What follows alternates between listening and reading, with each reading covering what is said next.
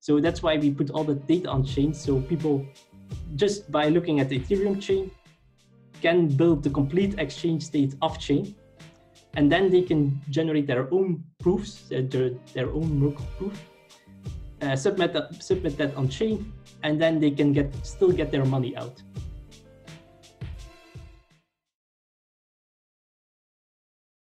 Super excited today to have Brett from Loopring Exchange, which is the first scalable zero knowledge based exchange. Brett was kind enough to appear as a guest at 4 a.m. In Belgium. So super happy to have you here, Brett. Great to be here. Brett, how are you today? I'm fine. Still in lockdown, but everything is great. Awesome. That's great to hear. So let's just get started. How did you get into this space? So my background is actually in game development. I worked for a game technology middleware company for around 5 years. So we did we made technology for games texture streaming. So I worked 5 years on that. So it had nothing to do with anything like financial or anything like blockchain related. But then in 2017, I heard about Ethereum. So I of course knew that Bitcoin existed, but I had no idea there were like more interesting blockchains than Bitcoin. So I of course knew like Litecoin and Dogecoin, or however you want to pronounce it, which are basically clones, but then they like Ethereum, which are like very interesting because you can program things on it. So it's like a lot more interesting for developers than just like Bitcoin, which it's pretty static. So that's how I learned about it in 2017. Then I started like looking into it a bit more, and then at the end of 2017, Loopring started an optimization bounty, which I joined, and like I was looking for an excuse to learn to program for Ethereum, and that was like my excuse to like really start looking at it, and like that's how I like learned Solidity and how I learned about Loopring, and then like a couple of months after it, like in the middle of 2018, I joined Loopring full time. Awesome.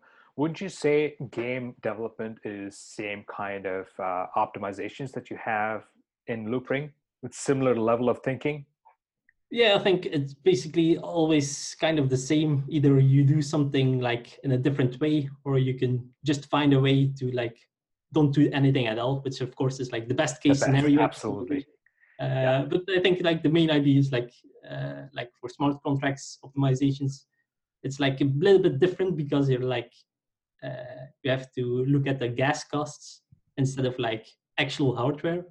So you just have to be familiar with like this instruction costs this much gas, instead of like let's run it on a PC and just time it, and if it's like faster then it's great. But now it's like look at this fixed gas number, and if that goes down then it's a good change. But of course now with with the zero knowledge proofs with the new protocol release, we also had to do some optimizations also on the not in smart contracts but on normal PCs like for game development.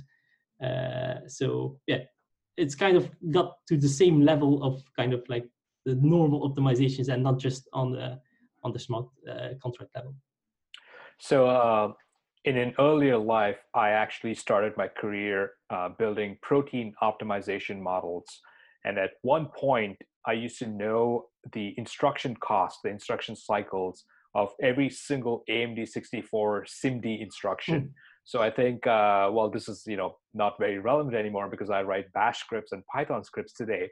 But back then, that was pretty important. And so even simple things like how many cycles a dot product takes is kind of the similar philosophy you would have in caring about your programs. Like what if I was someone who's familiar with DEXs, someone who's familiar with decent exchanges, what is your one sentence pitch?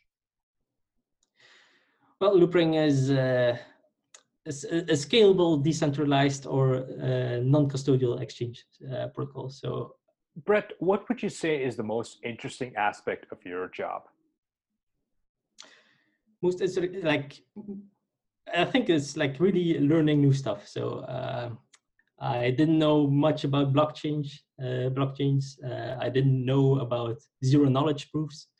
I didn't know about all these financial constructs. So all that stuff is pretty new for me, but completely new for me actually. So yeah, just really being forced to learn new stuff about things that otherwise I wouldn't really look into further. Yeah. What is the most difficult problem you solved in launching the zero knowledge based Loopring? So in 2020, like a couple of months ago, I optimized the prover. So for every trade we do, we have to we bundle them together, and then we have to create a proof for that.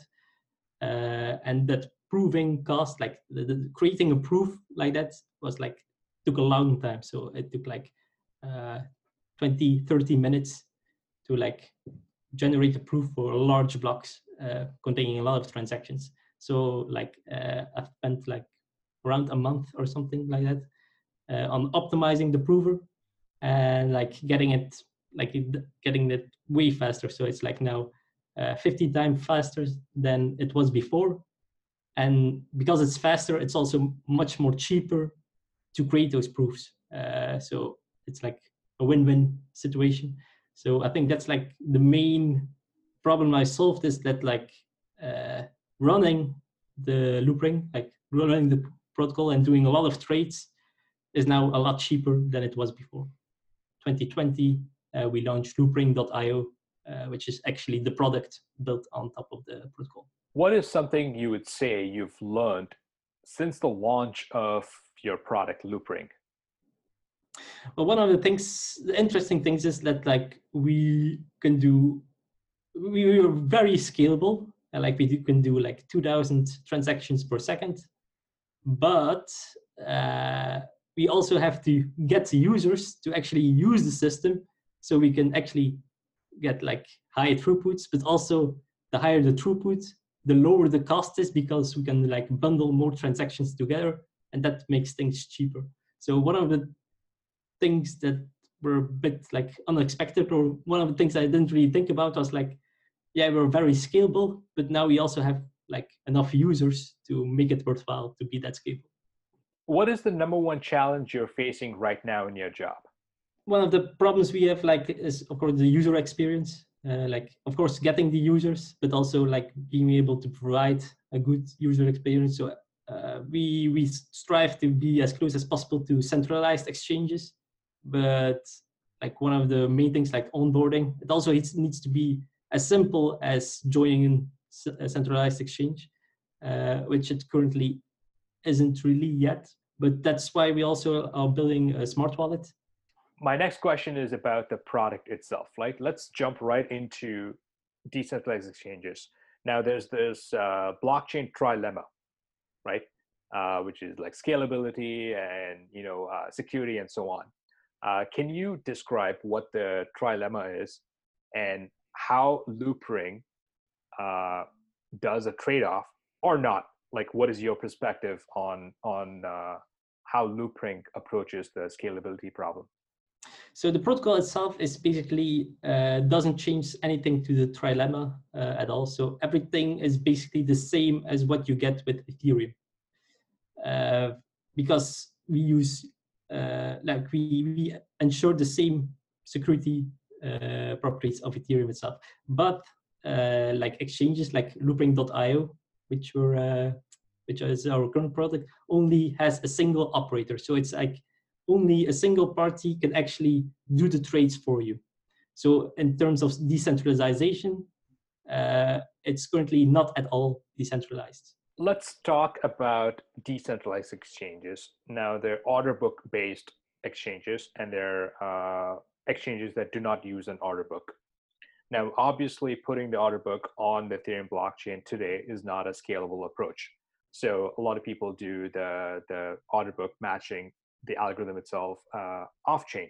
So can you describe what are some of the scalability challenges and how people have addressed different aspects or different takes on the scalability approach when it comes to exchanges?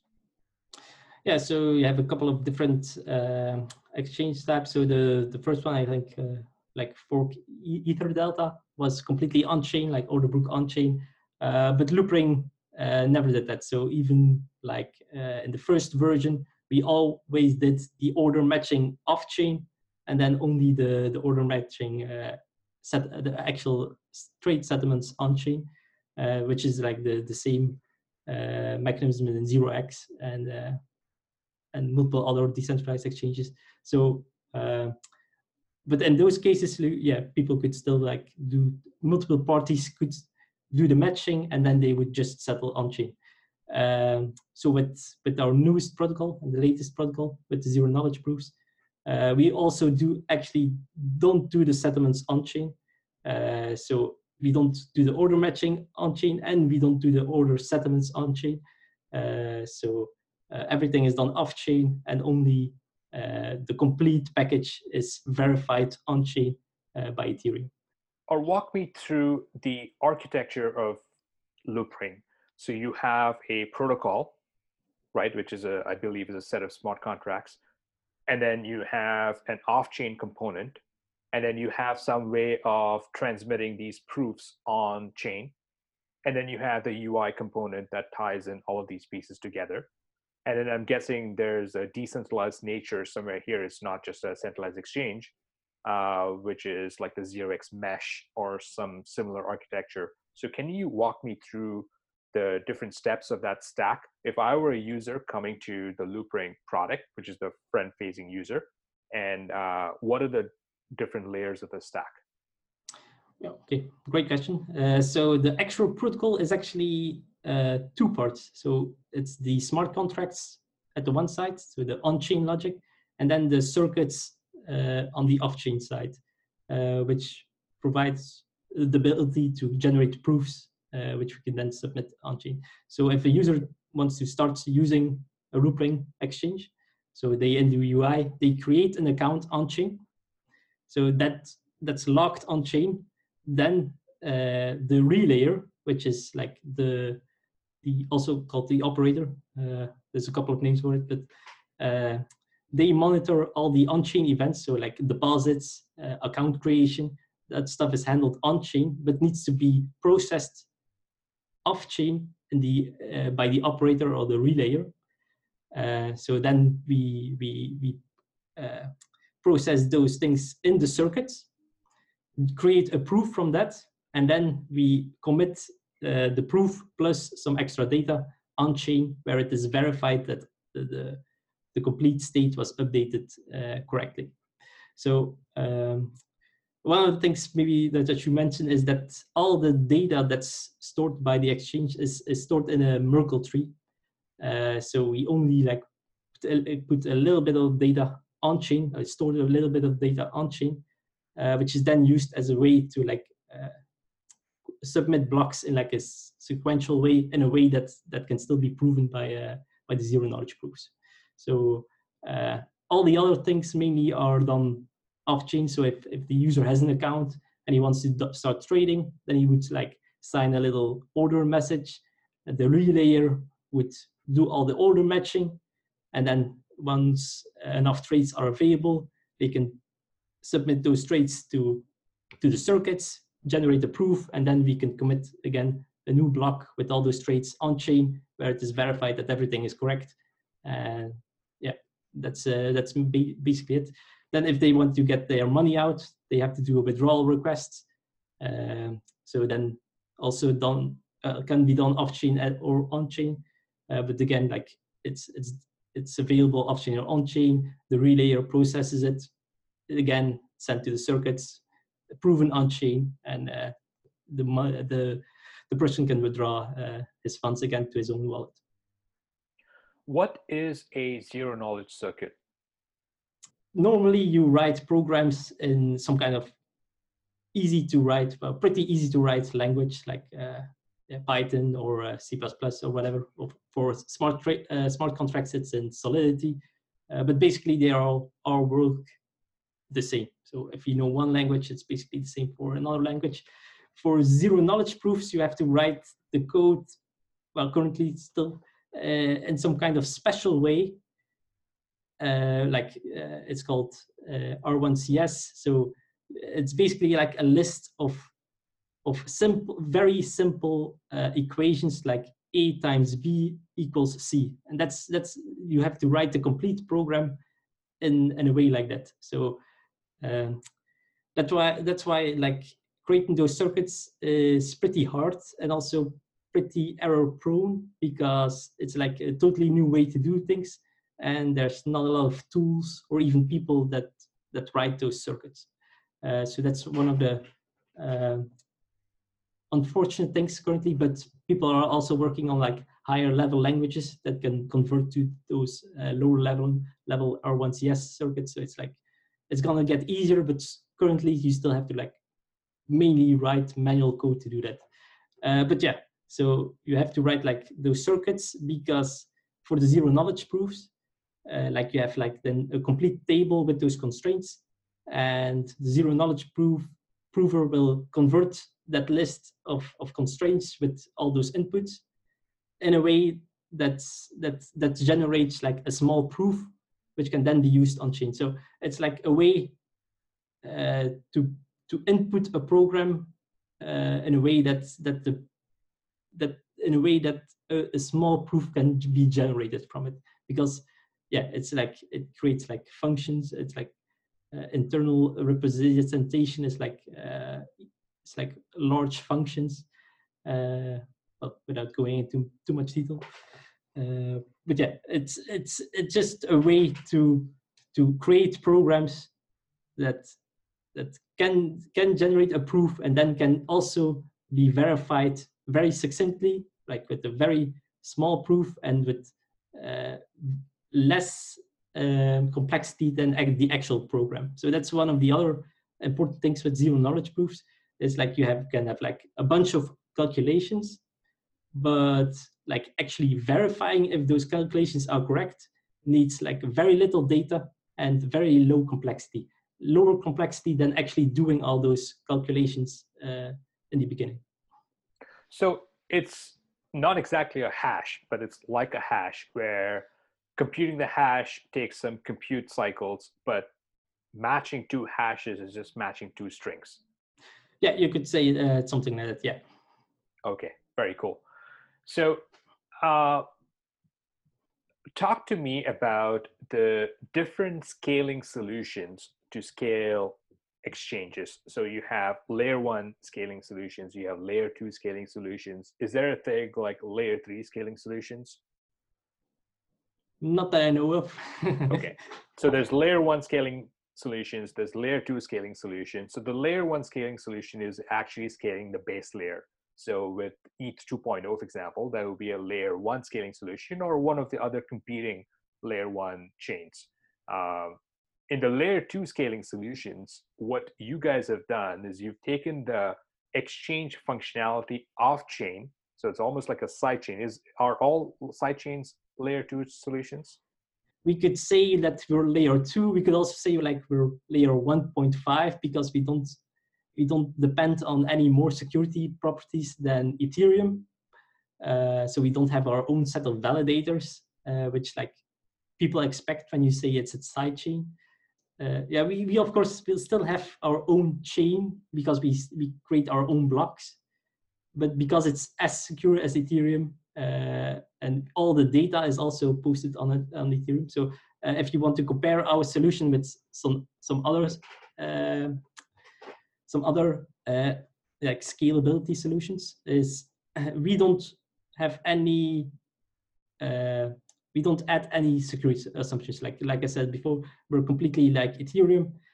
So other scalability solutions like Plasma, for example, don't put all the data on chain. So that's one of the big things that we do that other people don't do.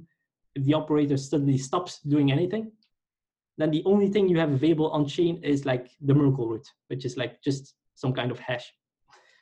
And with just that kind of with that hash, you don't know how much money you have. Well, you may know how much money you have, but you can't prove on chain that you have that amount of funds stored in the exchange.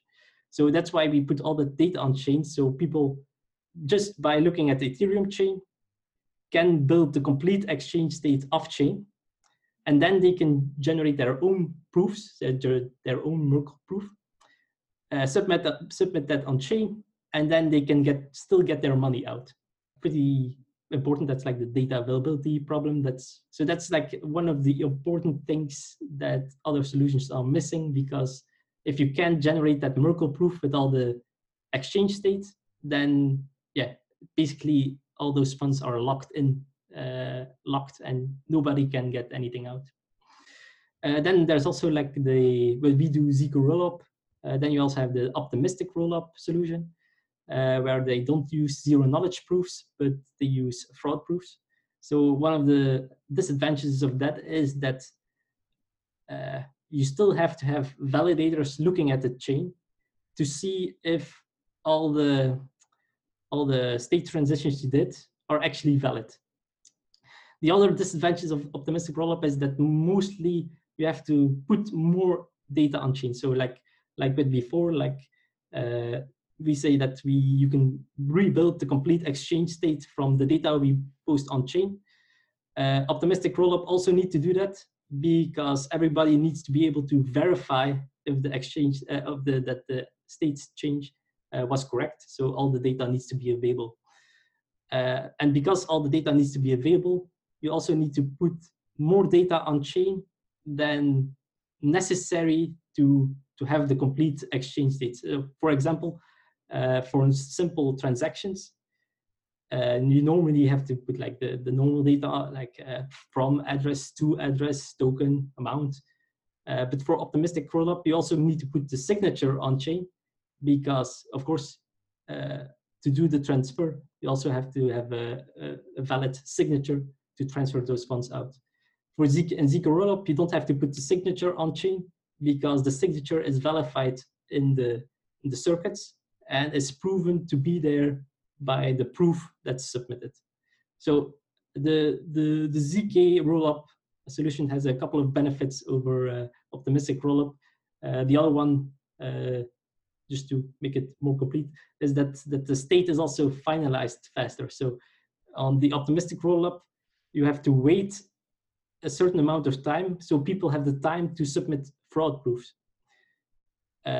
So that means that if people commit a block, it takes a long time, like minimum a couple of hours, maybe even days, until you can be sure that the state is actually valid, just because you have like this delay that you have to build in, just because, yeah, like Ethereum could be congested for like 8 hours. So you need to make the period long enough so that people can still get their fraud proven.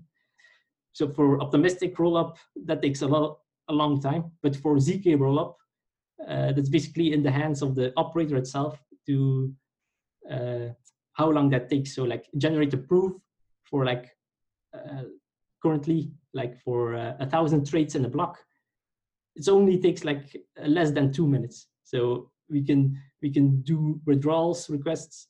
We can handle withdrawal requests very fast, so people can also get their money out very quickly, like in 5 or 10 minutes.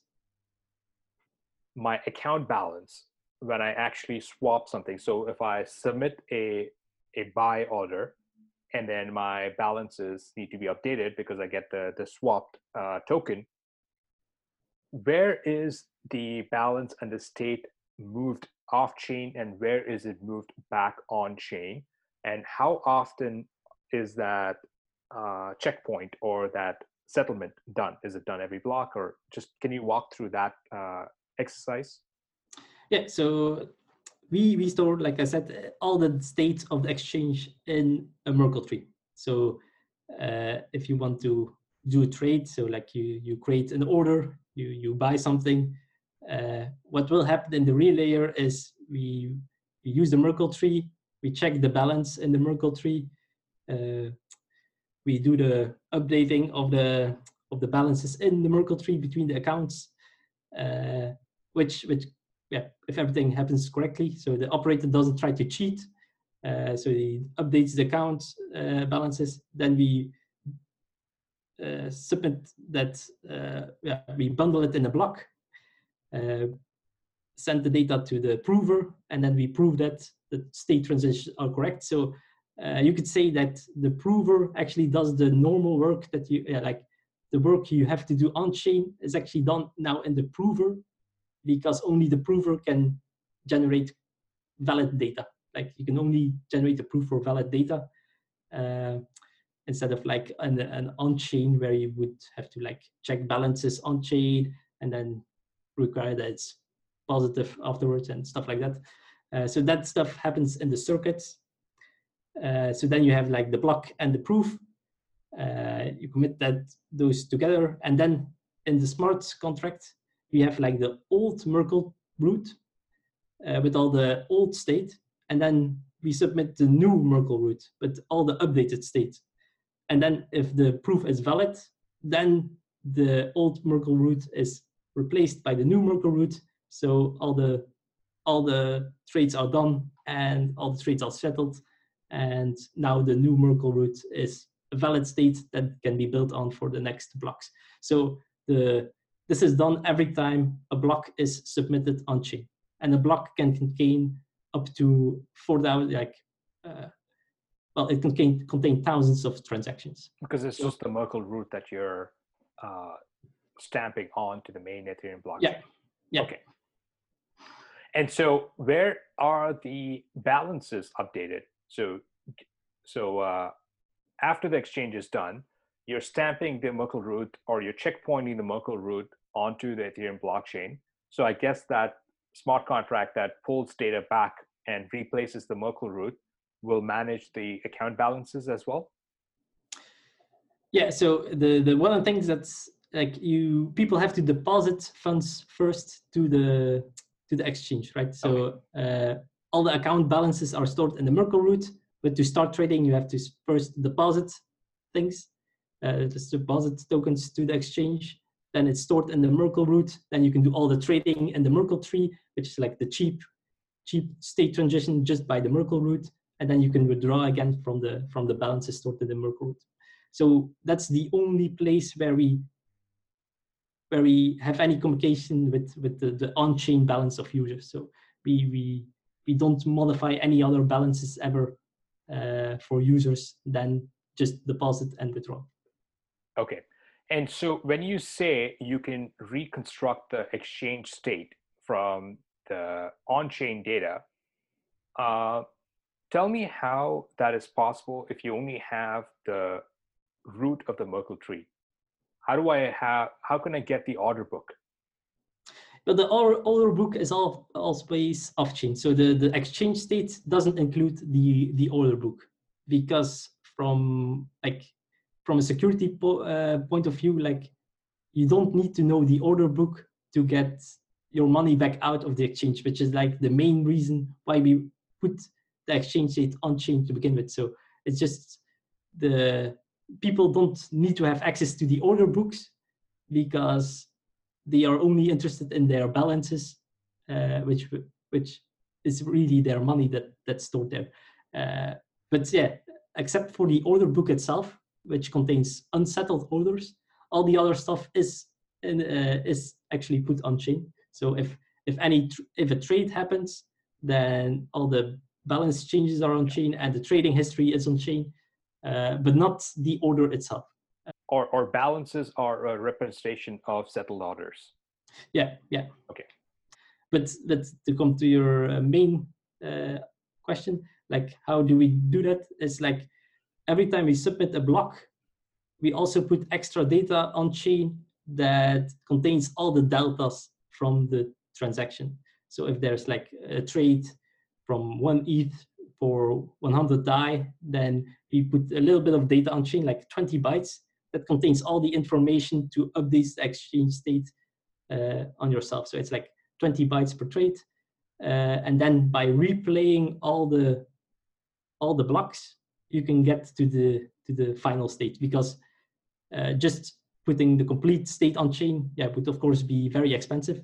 So the way that's solved is like we only put the delta on chain, and then you just have to replay all the transactions yourself, and then you get the final state. How often is the checkpointing done on the main on the Ethereum blockchain?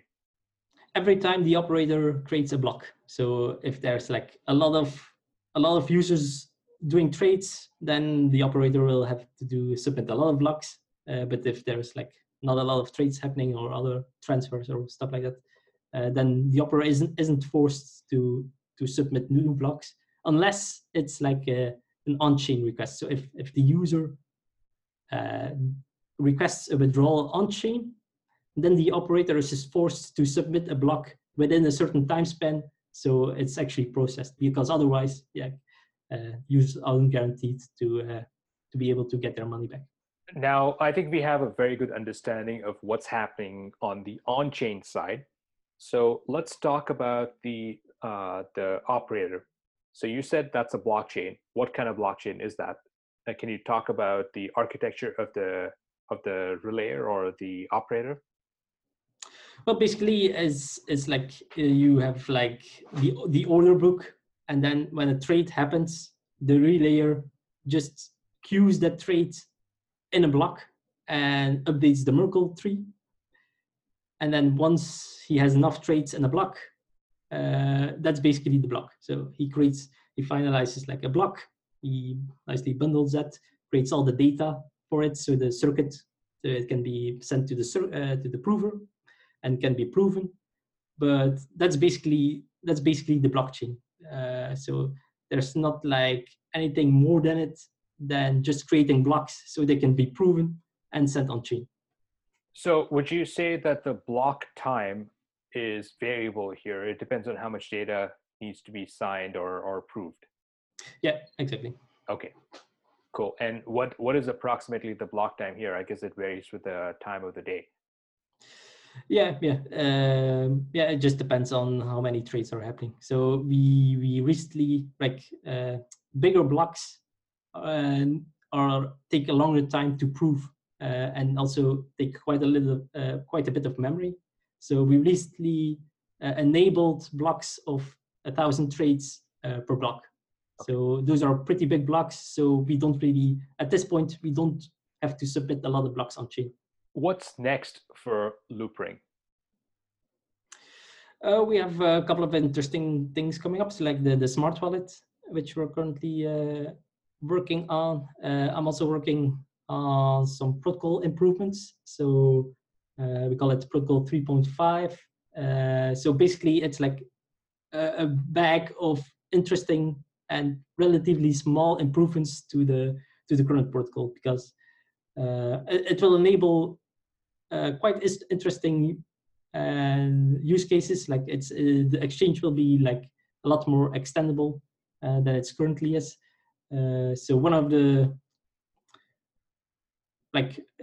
one of the interesting things is like we allow like things like which are called conditional transfers. So one of the interesting things that enables is like doing fast withdrawals. Like I said, like doing withdrawals normally takes a bit of time, because a user has to submit a request, then the request needs to be put in a block, the block needs to be proven. It's the full cycle. It needs the full cycle. It takes at least a couple of minutes, and currently we try to cap it to like 20 minutes on loopring.io. With conditional transfer, we can just do like if a user wants to withdraw, then it can use a fast path, so it can be withdrawn directly, but there needs to be like somebody providing liquidity to do that withdrawal like immediately. But that's one of the interesting things.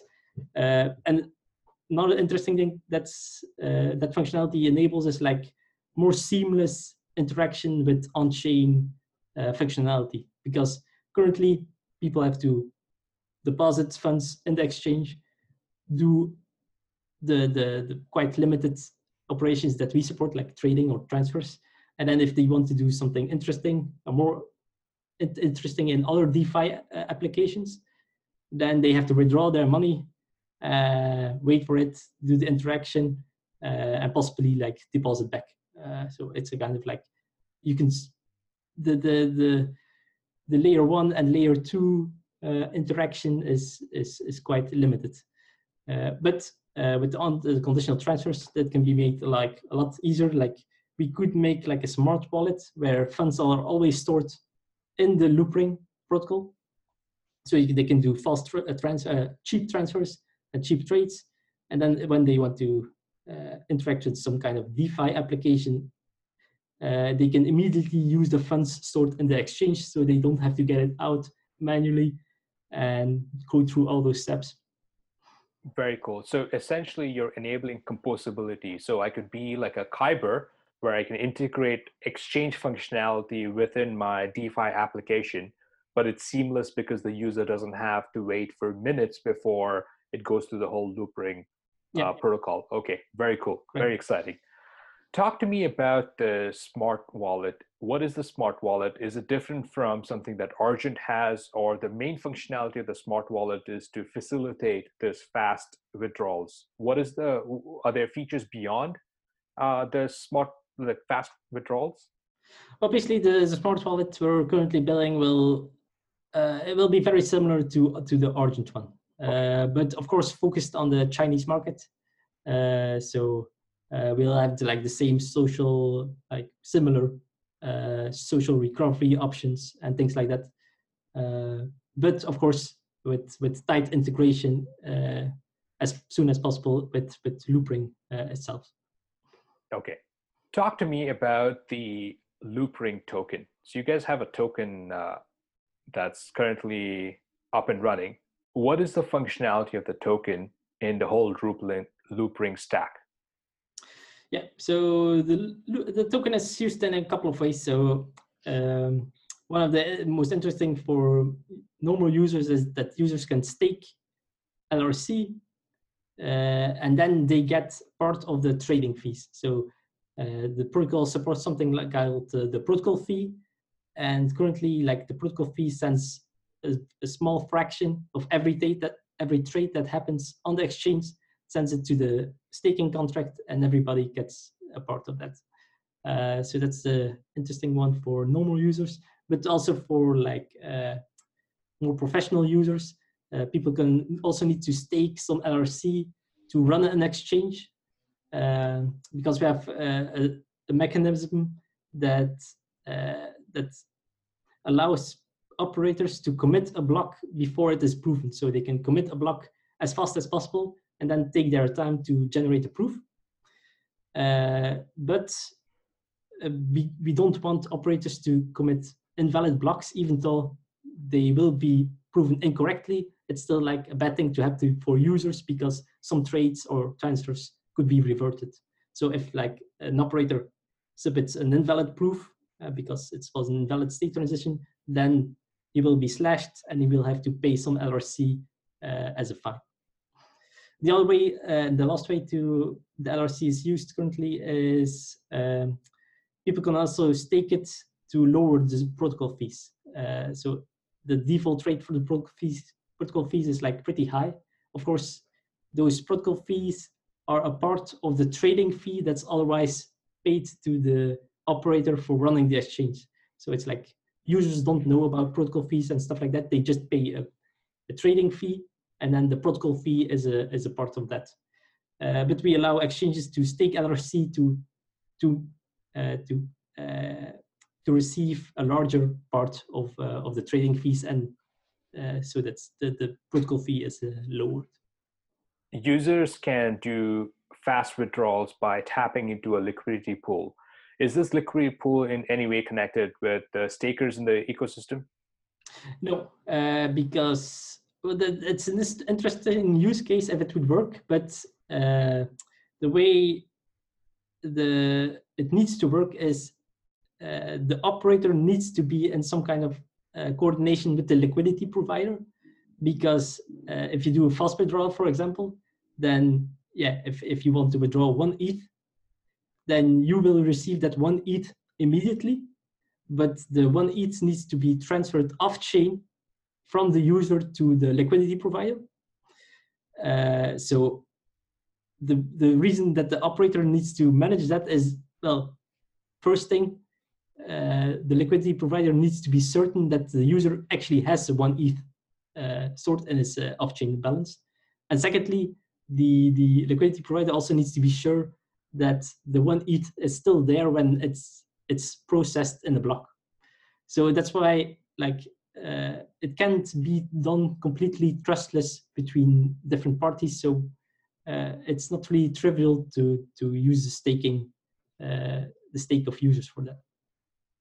Help me understand the staking model in Loopring. Right now, from what I understand, it has a functionality like the BNB token or one of the exchange tokens where you get a discount on the trading fees. So that's one use case of LRC. Well, currently not really. Well, exchanges could do that, but that's not built into the protocol. Okay. Yeah. Okay. And then the second use case is they get a pro rata cut of the protocol fees that comes in through the exchange. Yeah. Now, is it fair to say that this is like a liquidity token that you have in Uniswap rather than a staking style? Because the staking style, or does it have any inflation built in? Yeah, so let's say that 1 ETH, like the protocol fee is 1%. Of course, it's much lower. So if that's like total 1 ETH, then 70% is sent to the stakers. 20% is currently not sent anywhere, but it could be sent in the future to the Loopring DAO once it's created. And 10% is burnt. So 10%, there's an inflation of 10% because all the trading fees that are collected that way are LRC is bought from those trading fees, and then that LRC is burned. Talk to me about the architecture of these multiple exchanges. So from my understanding, Loopring is the protocol, and then you have a front end, which is loopring.io. And then in the future, you're going to have multiple exchanges.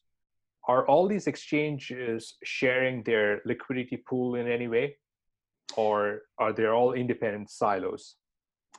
Both are possible. So if they share the same smart contract, then they can also share all the liquidity.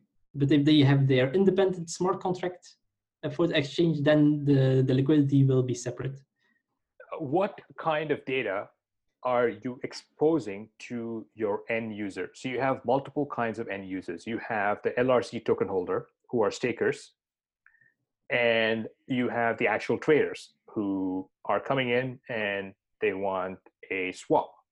So what kind of data are you exposing to the token holder and to the trader?